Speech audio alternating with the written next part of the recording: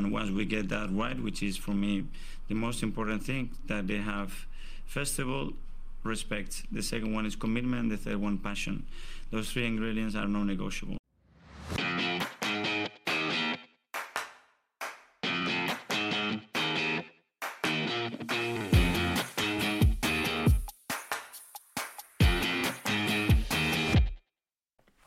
Hello and welcome into the Non-Negotiables podcast.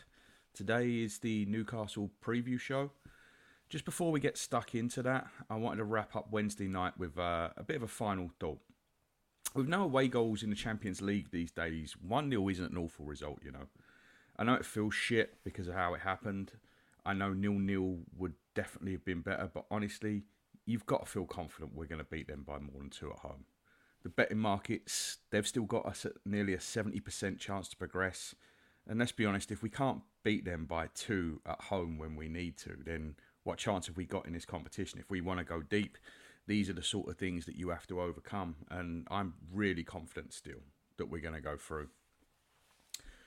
All right, enough of that and on to the task in hand. And it's Newcastle at home tomorrow night. If you're watching in black and white, you might actually think it's Porto with all the rolling around and time wasting they're going to do, but I can assure you it's definitely Geordie Arabia that we're playing. This fixture's had some extra spice on it for the last few years. I'm not really sure why, to be quite honest with you. I don't know if it's because of our defeat up there when we collapsed a couple of years back. I don't know if it's because they've joined the ranks of the financially doped, trying to end football as we know it and turn it into a game of richest shake wins. I don't know if it's because of how they behaved at ours last season in that 0-0 with all the time wasting and the rolling around. That was the game, I think, where it really kind of come to the fore for everybody, not just for us, about the time wasting in the game and how something had to be done about it. But I know it definitely started way before we were robbed at St James's Park earlier on this season with a goal where the ball was out, the guy was offside, and it was a foul on Gabriel. And of course, Bruno Guimaraes, who should have been sent off for elbowing Jorginho in the head, and Joe Linton, who made about 14 fouls worthy of a book in that game. But it started before that. I don't really care too much about Newcastle, or I didn't. I now cannot stand them because of the Geordie Arabia thing. Financial doping is a problem. It's been a scourge on the game really since Roman Abramovich started it all in 2004. It just destroys the game basically. But whatever it is, this is a game under the lights. Should give the crowd a bit of an edge. Hopefully it will lift the players after Wednesday. I don't think the players are actually going to need lifting all that much. This group just isn't the sort that needs that. I know they do feed off of the crowd, and we are an emotional bunch, basically. But I think the determination to right wrongs has been obvious in this team for the last 2 years. So I don't think they're gonna be downtrodden or anything like that. But a night game under the lights at the Emirates against opposition we really don't like should definitely pump up the atmosphere a bit. So we come into this game off the back of 5 straight league wins. We've got to make it 6 because as it stands, we are 5 points behind Liverpool. We do have a game in hand and this is it. We simply have to cut the lead to 2 points. We cannot allow this lead to get more than a game. That Christmas period we had was so bad, it stuck us behind the 8 ball. And I think all these games are crucial, but the home games especially, we absolutely have to win these games. For the team news, Vieira was on the bench in Portugal, so fully expect him to be in the squad again. Partey's been training with the team. He could be close. Gabriel Jesus is close. Zinchenko is definitely out. And Tomiyasu and Timber are definitely out. Arteta actually touched on the injuries a little bit at his press conference today. He was asked about Partey and he said, let's see, we have another session today. Obviously, he's been out for many, many months now, and we need to really nail the timing when he has enough in the tank to compete. But I think he's very close. That's definitely a positive.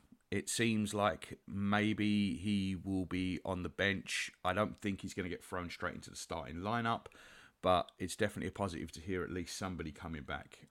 With the other injured players, he said, it's the same with Gabby as well. He's done a few things. Alex is not far at all, and Tomiyasu still has a little bit more to do. He also touched a little bit on Jurriën Timber, who is obviously the long-term absentee. He said, "I really hope so." When asked on Jurriën Timber, the long-term absentee, if he was going to play again this season, he said, "I really hope so. He's doing really well. He's been around some players on the pitch, and we're going to start to do some bits with us over the next week or so. Then we need to see how that evolves, his confidence levels, his fitness levels, and hopefully then the answer is yes."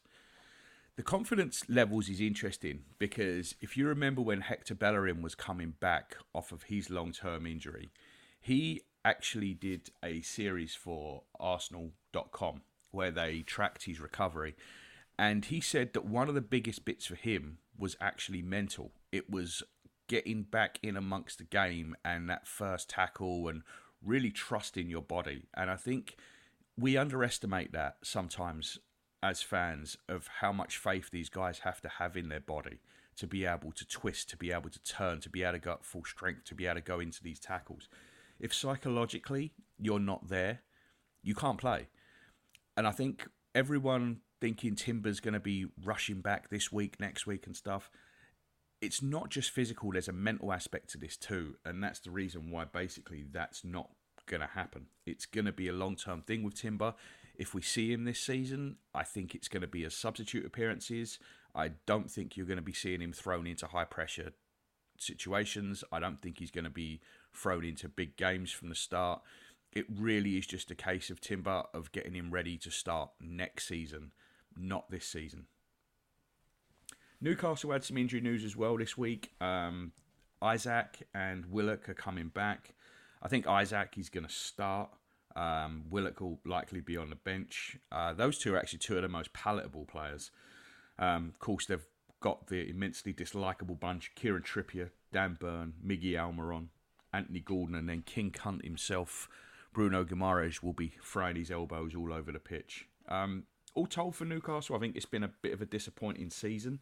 They've slipped back to what's probably their true position really for this squad, of 8th. They hit a hot streak last season, obviously, and ended up somehow finishing 4th. I think this is a true reflection of who they are. They've still got a long way to go. Obviously, they've got the Kingdom of Saudi Arabia throwing public money at them.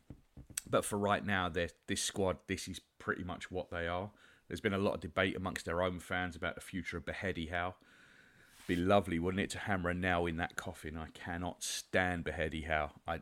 The media love him, I assume because he's young and English. But I think he's just an awful human being. His press conferences are vomit-inducing. I cannot stand him. So hopefully a big win tomorrow night will heap the pressure on him. So back to us and what I think the lineup will be. Honestly, if it was me, I'd just run the same team back out again. I know we've had the same team 3 games running, but I'm not a big believer in rotation.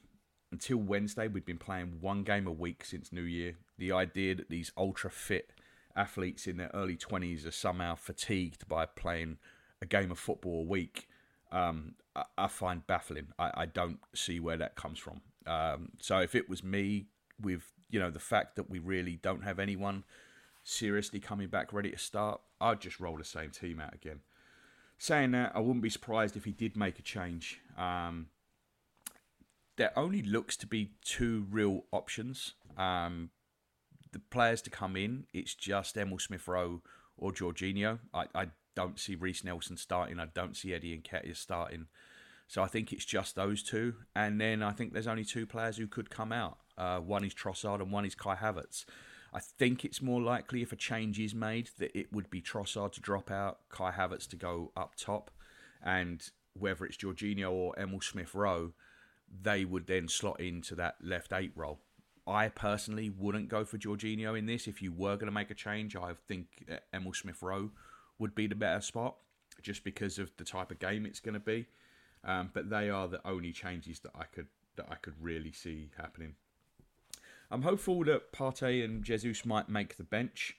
I do expect it where Partey is concerned, but I'm not so confident on Jesus.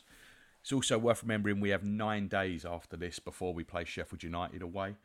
So I think that it's more likely we are on the side of caution with Jesus, and maybe him and Zinchenko can come back in for that one.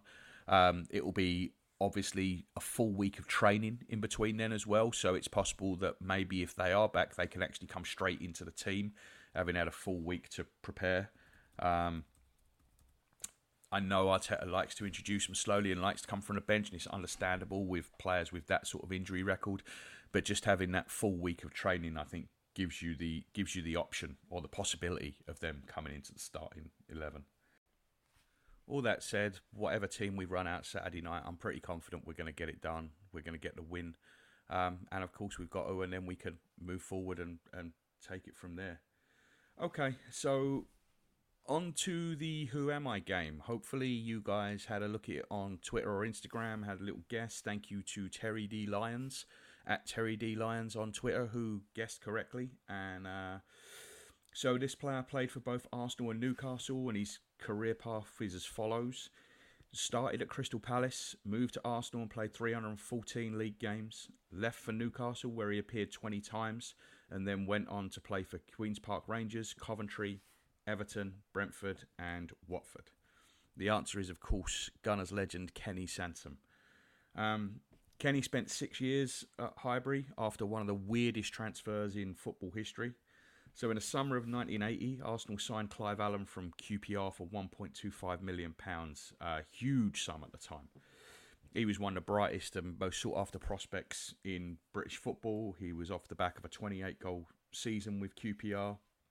And then just 3 weeks later, with nothing in the way of explanation, Arsenal turned around and swapped Clive Allen straight up for Kenny Sansom. Clive Allen never played a game for Arsenal. Well, he never played a competitive game. He did play in 3 friendlies. But yeah, just turned around and swapped him for Kenny. I actually miss seeing Kenny Sansom play for the Arsenal. He left in the summer of '88, and my granddad started taking me to games at the start of the '88-'89 season. I did see him play a few times.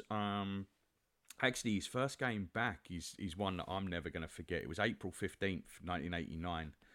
He was back playing for Newcastle, and we won 1-0, and Brian Marwood scored. It was a huge win because obviously we were in the middle of a title race with Liverpool that went down to the wire. But that's not why it's so memorable. It's memorable because it was the day of the Hillsborough disaster. Back then, the FA Cup semi-final kicked off at the same time as the league games. So it was a 3 p.m. Saturday kickoff. And the first we heard about it, because obviously there were no mobile phones then, no one checking in on other games. At half-time, the stadium announcer announced that the game had been called off because of an incident in the crowd. And back then, you're thinking, is it crowd trouble? Is it violence? And we really didn't know anything about it. So second half, we watch the game, we get home. And when me and my granddad get back in, my nan said to us, something happened at the Liverpool Forest game and some supporters have died. And we were like, what? So we turned the news on, and throughout that night, the numbers just kept going up and up and up. And it was just crazy watching that. And at the time, it was obviously such a sad and tragic day, but you couldn't really imagine the effect it was going to have on English football as a whole. Like, it was the catalyst for the Premier League that we know now. It was the Taylor Report, it was the all-seater stadiums, and it also changed the way football fans were treated. Football fans were treated horrendously back then. I mean, we were herded into crumbling stadiums with no infrastructure. It's hard to imagine for anyone that goes to games now what it was like back then. It was a completely different world that you were going into. I mean, I was 9 years old, and I used to go with my granddad, and we'd stand. The junior gunners was the west stand lower at Highbury, so you had the seats up behind you, and we stood down below. And that first season, we basically stood there every week. I went on the North Bank a couple of times, but mainly I was down in the west stand lower. And it's just a different world to what it's like now. You wouldn't even think about it. It's so different now. So that's a day that's always burned in my memory, and I'll always remember that for that reason. It was just an incredibly sad day. Okay, that's your lot for today. Sorry for ending on such a somber note. My memory just kind of ran away with me there. But enjoy your weekend, and I'll be back with you post-game to run through what happened and give you my player ratings and all that jazz. So I will talk to you then. Goodbye.